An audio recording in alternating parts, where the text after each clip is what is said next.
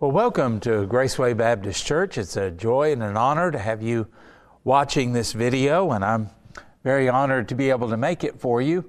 And if you are a teacher, then I also want to say just thank you for your service and thank you for your diligence, and may the Lord bless you. And if you're watching this because you had to miss Sunday school, then I pray this will be a blessing to you as you keep up with your class and what we're doing as a church. As you no doubt know, we have been going through for about the last year the New City Catechism, and we're going to finish that up this month. 52 questions and answers that we finally made it through. We took a little break in January, but now we're going to pick up and we're going to finish it up. And the question that we're answering today is one that maybe on the surface seems fairly easy. It's, where is Christ now? Where is Christ now? And the reason we talk about this is because there are far too many people, probably not you, but far too many people that would say, where is Jesus now? Oh, he's in my heart. And we have so emphasized that, and a lot of places and a lot of people and a lot of churches teach that the way you get saved is by asking Jesus into your heart. But I would challenge you to go through the verses about salvation in the Bible and see if that is actually what the gospel is.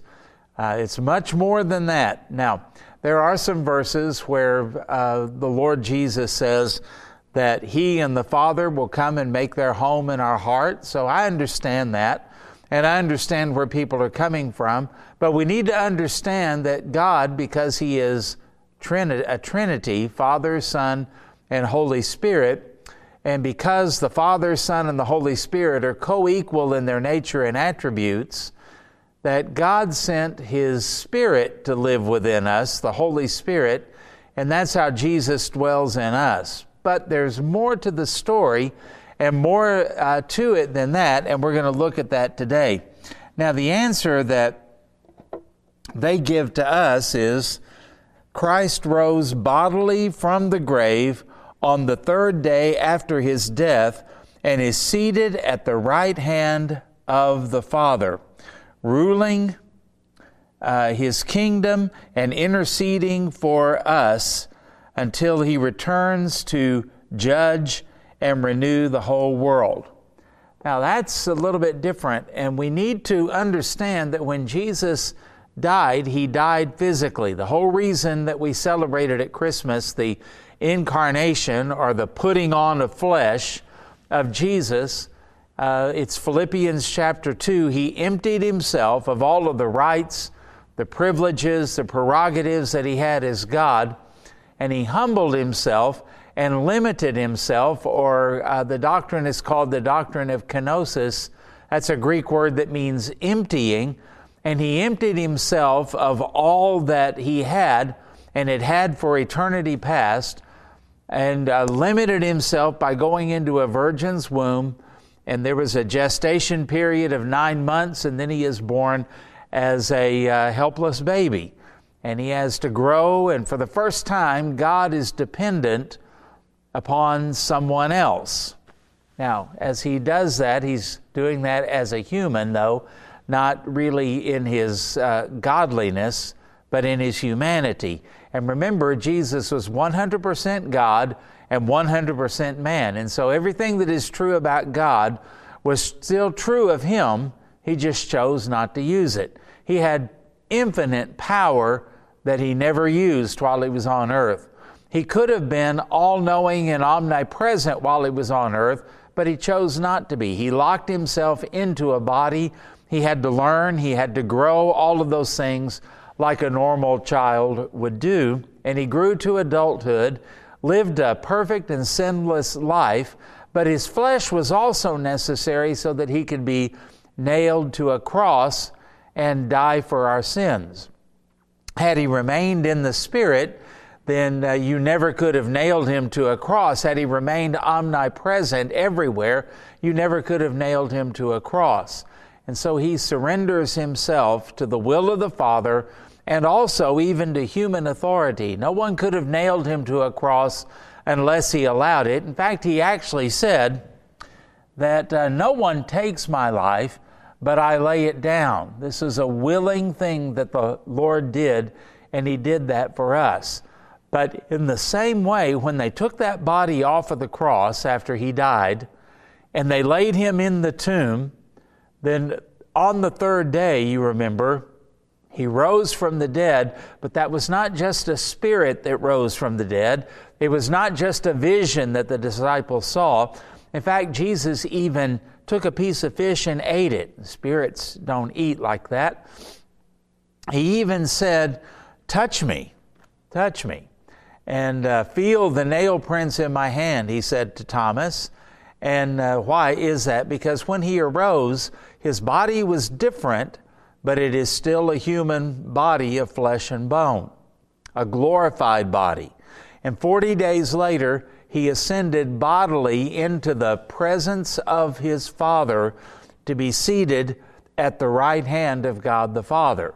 And so today, as we pray, the Apostle Paul told us there is one mediator between God and man. And why would he emphasize this? The man, Christ Jesus. Because in heaven today, there is somebody with their body, and that is the Lord Jesus Christ, the man, the human Christ Jesus. And that's why he has sympathy for us. That's why he understands us. That's why he defends us and stands up for us against the accusation of the enemy, because he has been here and he is one of us. And one day we're going to be like him, and we're going to have, instead of this mortal, decaying body that we're in now, this body of flesh, this body of sin, we're going to be raised up one day to have a body like Christ, a glorified body that is no longer tainted by sin. And that is, as we sing in the song, what a glorious day that will be, right? And we'll be free from all of the aches and pains and trials, and even from death itself, and from grieving and sorrow, all of the things that are entailed with being in an earthly body here on earth. We're going to be free from that one of these days, as Jesus, the Son of God, is now.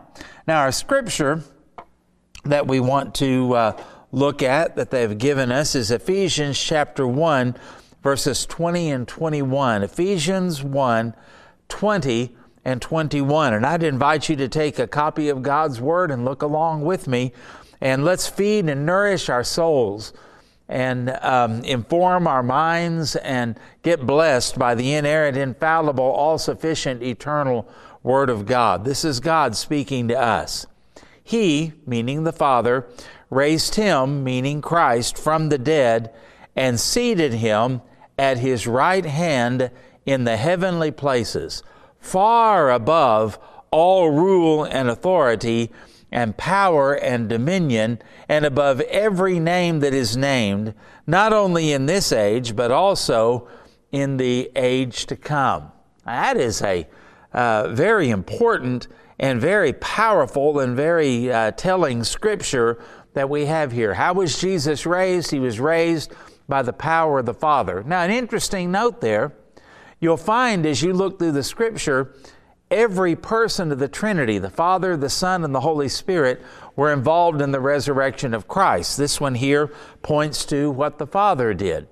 But don't forget, Jesus said, I have the power to lay down my life, and I have the power to take it up again.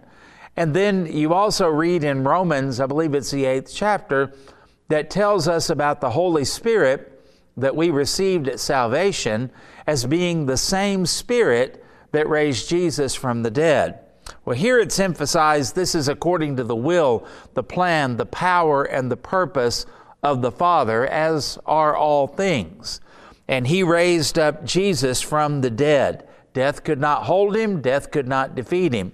There's an interesting thing in the 2nd chapter of Acts at the coming of the Holy Spirit, when the Apostle Peter begins to give that magnificent sermon where 3,000 souls were saved.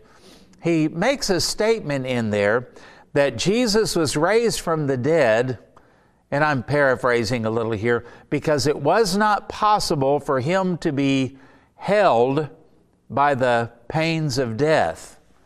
And that word held, if you do a word study on that, it means to guard or seize as a prisoner. In other words, when Jesus was laid in the tomb, there was an all-out order from hell to make sure that he did not rise from the dead. And so the Romans put the stone in front of the tomb and they sealed it. And that seal, if it were broken by anyone, that would mean they would be executed by the Roman government. There were two soldiers. These were soldiers that were trained to defend their ground. In fact, Roman soldiers were trained to defend a 4-foot square of ground where they would stand. And that's why they were so successful. They would defend that ground before they would ever march on. And these were the soldiers that are at the tomb. And so it was sealed by Rome and by Pilate. But also, if you think about what Peter said, it was impossible for him to be held by death, to be seized and guarded as a prisoner. Think about the spiritual side of that. How many demons did Satan assign there to make sure that the resurrection did not take place? Maybe he was even personally present. I don't know. But what I do know is simply this: death could not hold him, and the grave could not keep him from rising again. That's out of a song that we sing called Glorious Day. Certainly true. The devil himself could not prevent the resurrection. The demons of hell, however many of them were there, could not stop the resurrection, because Jesus was raised by the plan and by the power of the Father. And it says that the Father not only raised him from the dead, but 40 days later, when Jesus ascended bodily, the Father welcomed him into heaven. Can you imagine what a celebration that was? I heard a preacher say one time, quoting from the Psalms, that it says, there and other places make reference to this too, that it was Jesus they were speaking of when they said, "Open wide, O ancient gates, and let the King of glory in." And the cry came out from heaven, "Who is this King of glory?" And the response is, "The Lord strong and mighty in battle is He." And those gates opened and the trumpet sounded and the angels shouted, and Jesus was welcomed in as the conquering hero, the conquering general, the one who had overcome sin and death and hell and the grave. And as He is welcomed into heaven by His Father says to His Son, "Sit at my right hand, and until I make your enemies your footstool." You know, in the Middle East, they don't show the soles of their feet. In fact, whether it's Jewish or Arab culture, it's kind of the same thing, especially in ancient times. To be under someone's foot was not only to be conquered, but it was to be greatly insulted. In fact, when U.S. forces conquered Iraq, and you remember the Iraqi people were tearing down statues of Saddam Hussein, did you notice that when his statue would fall, they would take their sandals off and they would hit the statue, especially in Saddam's face, with the bottom side of their sandals? Right, that's the biggest insult that they could give to him. It's considered rude in that part of the world to show the sole of your foot. They would never sit like a lot of men do, where we cross our legs and have the sole of our foot visible. They would never, ever do that. And that is the implication when the Lord is seated at the right hand of God the Father. He is seated there, and His enemies are under the sole of His feet. It means He has dominion and authority, and it also is an insult unto them. They think that they are so great and so mighty, and yet their authority has been given to them by Christ, and it is a limited, temporary authority, and they are nothing more than a footstool for the Lord Jesus to trample on. And so above all rule and authority and power and dominion, those are words for kings. And they're also words that are used sometimes even in the spiritual realm for the demons of hell. Jesus is above all of those things. And notice, even above every name that is named, not only in this age, but the age to come. The most powerful name, the name of Jesus, the name of authority. That name is greater than any other name that existed when Paul wrote this for us, or anything he said in the age to come. For time and eternity, Jesus' name dominates everything. He's been given the name, Philippians 2 tells us, that is exalted above every other name. And to name somebody in the days in which the Bible was written, you could do something like, you may have seen an old movie where somebody, a policeman, is chasing a bad guy and they say, "Stop in the name of the law." The idea of the name of the law means the law has the authority to control you, to rule over you, and to command you to stop. It also conveys the idea of will. When we pray in Jesus' name, that's not just a formula that we use. It means that if I close my prayer and I say, "I pray this in Jesus' name," it would mean that it's as if Jesus himself would sign this document that is called my prayer. If I wrote my prayer down and Jesus signed it, he would be signing off on my prayer. It meant it was according to his will. It had his backing and his authority on that. That's why a signature is so important in our world today, isn't it? That's the clue. That's why we notarize signatures for a will or a car title or something else, to authenticate that that signature is real and the document is conveying our will. And that's what all of this means. Jesus has the authority in his name that his will is going to be done, and whatever happens has to be approved by him. So I want you to think about the world that we're living in. From our standpoint, it looks chaotic.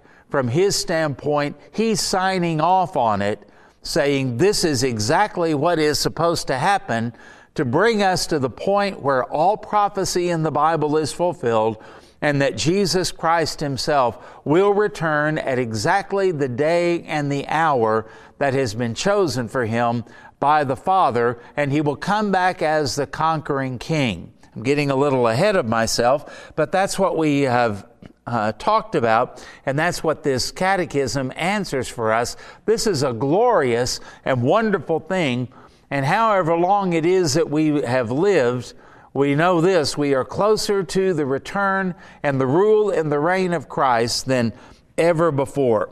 So he has been raised bodily. He physically and spiritually conquered death, and he disarmed the enemy when he did so. Where did he get his power? Where did he get his might? Well, of course, it's conveyed upon him because of who he is, and it also is conveyed upon him by his Father. But also, as you read in Hebrews chapter 2, verses 14 and 15, I love this. "Since therefore the children share in flesh and blood, he himself," meaning Christ, "likewise partook of the same things, that through death he might destroy the one who has the power of death, that is, the devil, and deliver all those who through fear of death were subject to lifelong slavery." Look at the world today. And what is the one thing that every human has in common? We're sinners, and we're going to die because of our sin. And when you look at lost humanity, they are terrified of death. Now, full disclosure here, I don't look forward to dying, and by that I mean the process of dying. I don't want to get old, I don't want to get feeble, I don't want to be weak, I don't want to have pain or anything like that, right? But the idea of death for the Christian means going out of this life into the presence of Jesus, into heaven, the place that is prepared for us. And that is kind of an exciting thing to think about. Now, what is it that gets us to that point to where we're not afraid of death? And the writer of Hebrews said that that was the devil's ultimate weapon, to threaten people with death, to make them afraid of death. And they were enslaved to all of that. And that's why humanity tries to look young, feel young, be young, and why we worship youth in this culture. Why is that? Because they're terrified of getting old, and they're terrified of dying. And rightly so, because the only thing that awaits them is their next conscious moment being in hell, and then later at the great white throne judgment, being cast into the lake of fire by the Lord. But did you notice that Jesus took the devil's weapon away from him? And that's why he can't wave that over the hand of the Christian. This is why the Apostle Paul would die rather than deny his faith. This is why the martyrs would die for their faith. This is why people all around the world today are sitting in prisons and will not deny the Lord, because God has given them grace and strength, and they're not afraid to die, because they said, as one man did when a gun was pointed to his head, sudden death, sudden glory. And so we're not afraid of death because death has been conquered.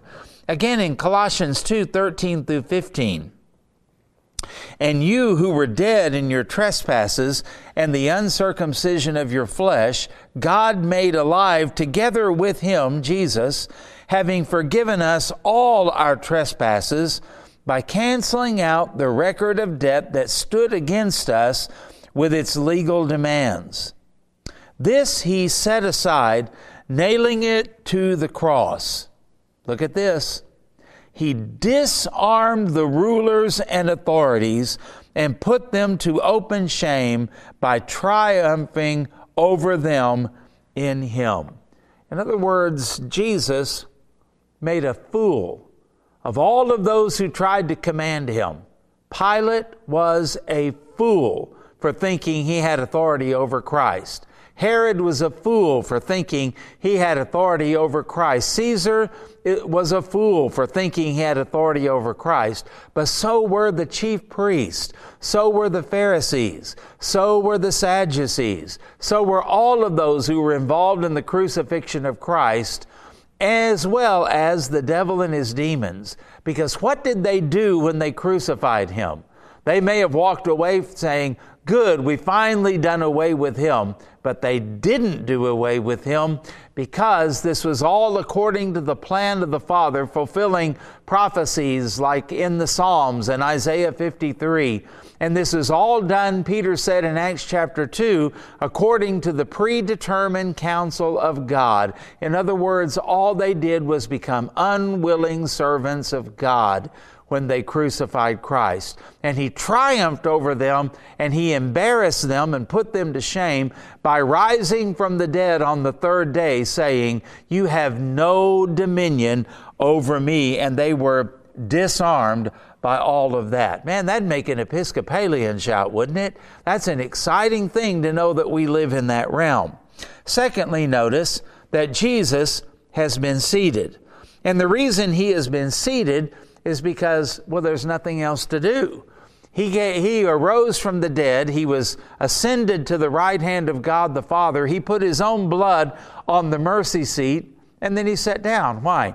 Because there's nothing else to do. When he said, it is finished, he meant it. When he did what needed to be done, offering himself as a sacrifice, that fulfilled any need for any other sacrifice. No other one is needed, because Jesus paid the price for our sin in full. He'll never be put to an open shame again, forever exalted. And the word that we think about, sit here, the Father said, until your enemies become your footstool. And that word until tells us there's going to be a time when he gets up. And that time when he gets up is when it is time for him to come and gather his people unto himself. When it's that time for him to come back to earth and to rule and reign on the earth in the millennial kingdom of God. And so there's a time when he will not be seated. There's a time when he's going to mount that white horse, and we're going to go with him back down to earth, and he's going to rule and reign when he comes back. And what a glorious day that's going to be when he comes the second time, not subject to everything that was going on in his life the first time. This time, he comes not to just come back to earth, but to take over as the conquering king. Think about John 19:30. When Jesus had received the sour wine, this is on the cross, he said, "It is finished." As you know, that's the Greek word tetelestai, fully paid. The debt is paid in full. And then he bowed his head and gave up his spirit. Why? There was no more reason to stay on the cross. The debt had been paid, and he knew that. In the book of Hebrews, again, chapter 10, verse 11, "And every priest stands daily in his service," at the temple or further back at the tabernacle, "serving repeatedly the same sacrifice which can never take away sin." I mean, think about how many lambs, how many goats, how many bulls, how many of those offerings were offered. And they were offered, for those who truly believed, they were offered in faith, not in the power of the bull, not in the power of the goat, not in the power of the lamb, but in the power of the Messiah who would one day come, and he would die for the guilty like that goat or lamb or bull died for the guilty sinner. Knowing that the lamb or the bull or the goat could not take away sin, but it pictured what Messiah would do someday in the future. Picking up again in the book of Hebrews, "But when Christ had offered for all time a single sacrifice for sins," meaning himself, what did he do? He sat down at the right hand of God. You know, the high priest would never go into the Holy of Holies and make the offering and then sit down and say, "I think I'll stay here for a while." He didn't have that right or authority, and he was afraid he would die. But when Christ enters into the real Holy of Holies in heaven, he offers the sacrifice and then he sits down because he has the right to be there, and there's nothing else to be added to the sacrifice of Christ. And that's why any doctrine that promotes any kind of work in addition to what Christ did, whether it's what Christ had done, whether it's baptism or good works or sacraments of the church or anything like that, is blasphemous, because the price has already been paid in full by Jesus. Hebrews chapter 1, verse 13. "And to which of the angels," speaking of the superiority of Christ, "has he ever said, 'Sit at my right hand,' here it is, 'until I make your enemies a footstool for your feet'?" That's an amazing thing. He sat down because he was finished. And then number 3, Jesus rules and has ultimate authority. He's not just sitting there doing nothing, but he is ruling actively and decisively and perfectly over the entire universe, which would include the earth and includes us. And no one has any authority except that comes from him. Whatever world ruler they may be, whatever president, senator, congressman, governor, whatever they may be, all of that authority comes from him. It's delegated to them, and it is temporary. Praise God for that. He raises up kings, he raises up nations, and he also takes them down. Scriptures, Matthew 28, not verse 19 and 20, but the one preceding that, verse 18. "And Jesus came and said to them, 'All authority in heaven and on earth,'" that's pretty much all of it, isn't it, "has been given to me." And that's when he gives the commission. But don't pass by verse 18. It's all there, given to him. He rules and he reigns even now. Ephesians 1:22. "And he put all things under his feet and gave him as head over all things to the church." That's what the Father did for the Lord Jesus. Not only head of the church, but over all things. And Revelation chapter 1, verse 5. It says, and from Jesus Christ, the faithful witness, the firstborn of the dead, and the ruler of kings on earth, to him who loves us and has freed us from our sins by his blood. Did you notice? Right now, Jesus has authority over all of the kings on all of the earth. And Daniel chapter 2, verse 21 talks about him. He changes times and seasons. He removes kings and sets up kings. He gives wisdom to the wise and knowledge to those who have understanding. Who does that? God does that. The Lord Jesus does that. And so when we think about, did we elect President Biden? And we might here in Oklahoma say, no, absolutely not. But neither did anyone else. He was placed there by God. We get what we deserve, and we get what fulfills the purposes and the plan of God.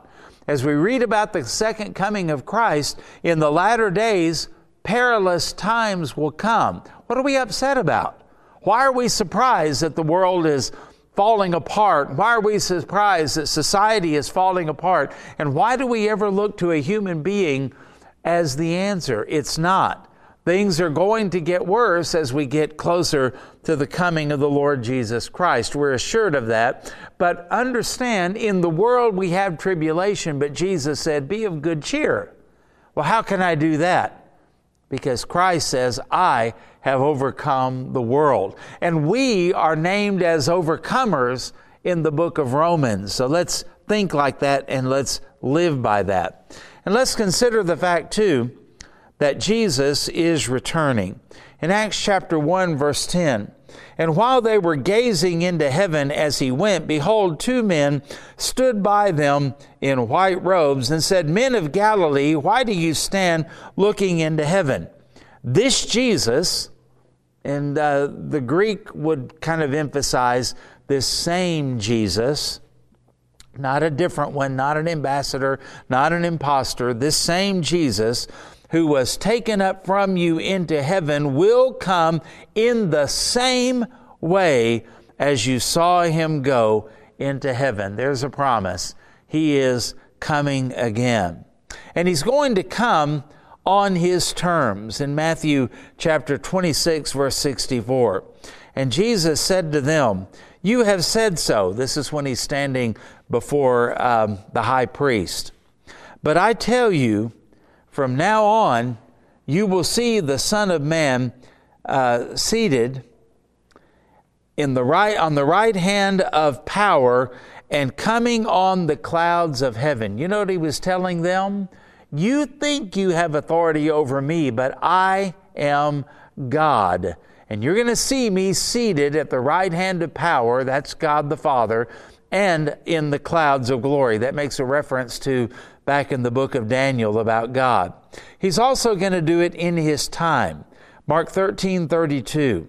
But concerning that day or that hour, no one knows, not even the angels in heaven, nor the Son, but only the Father. And so we're not speeding up the coming of Christ, and neither are we delaying the coming of Christ. Some people kind of have the idea that if we do right and things are going well, the Lord goes, well, I guess I don't have to come now. I'll postpone it for a while. Not true. And other people think that maybe we are hastening the coming of Christ by the good things that we do, setting up a kingdom and fixing things here on earth. Not so. The date is already fixed. Only the Father knows the day or the hour. But also notice that when the Son comes, he is coming to conquer and to rule. Matthew 25:31 says, When the Son of Man comes in his glory and all the angels with him, then he will sit on his glorious throne. Another one of the reasons that I believe that there is an earthly reign of Christ. And so understanding this Where Jesus is, what He is doing, and what He is going to do is so much more than Jesus lives in my heart. No, He's seated at the right hand of God the Father, actively overseeing all of this and getting ready for that day, which could be at any time when He returns. And understand that this gives believers comfort. We can look at the world around us and not fall apart because we understand what's really happening. It gives us security. We know we are held by Him, and we know that everything is under His rule. It gives us optimism. As you've heard it said, the world is getting dark, but it is gloriously dark. And it also gives us hope, that confident assurance that we are under His control, under His love, under His mercy, under His grace. And so think about that. And think about how wonderful and how powerful and how glorious our Savior is the next time you watch the news, the next time you look on the internet, the next time you read a newspaper, if you still do, the next time you observe things happening in your family and the government and the world around us. Just remember that all of these things, that it seems like the high tide is coming in. But I close with this. Remember, what's over your head is under His feet. So thank you for your time, and thank you for all that you do for the glory of God and for the kingdom of God. Thank you for your prayers. Thank you for your giving to support our ministry here at the church. Thank you for all the things you pray about and that you volunteer for. And thank you for being a part of Graceway. We love you, and we are excited to see what God is going to do in us and through us as the future unfolds, and it'll all be for His glory and according to His plan. Look up, your redemption draws nigh.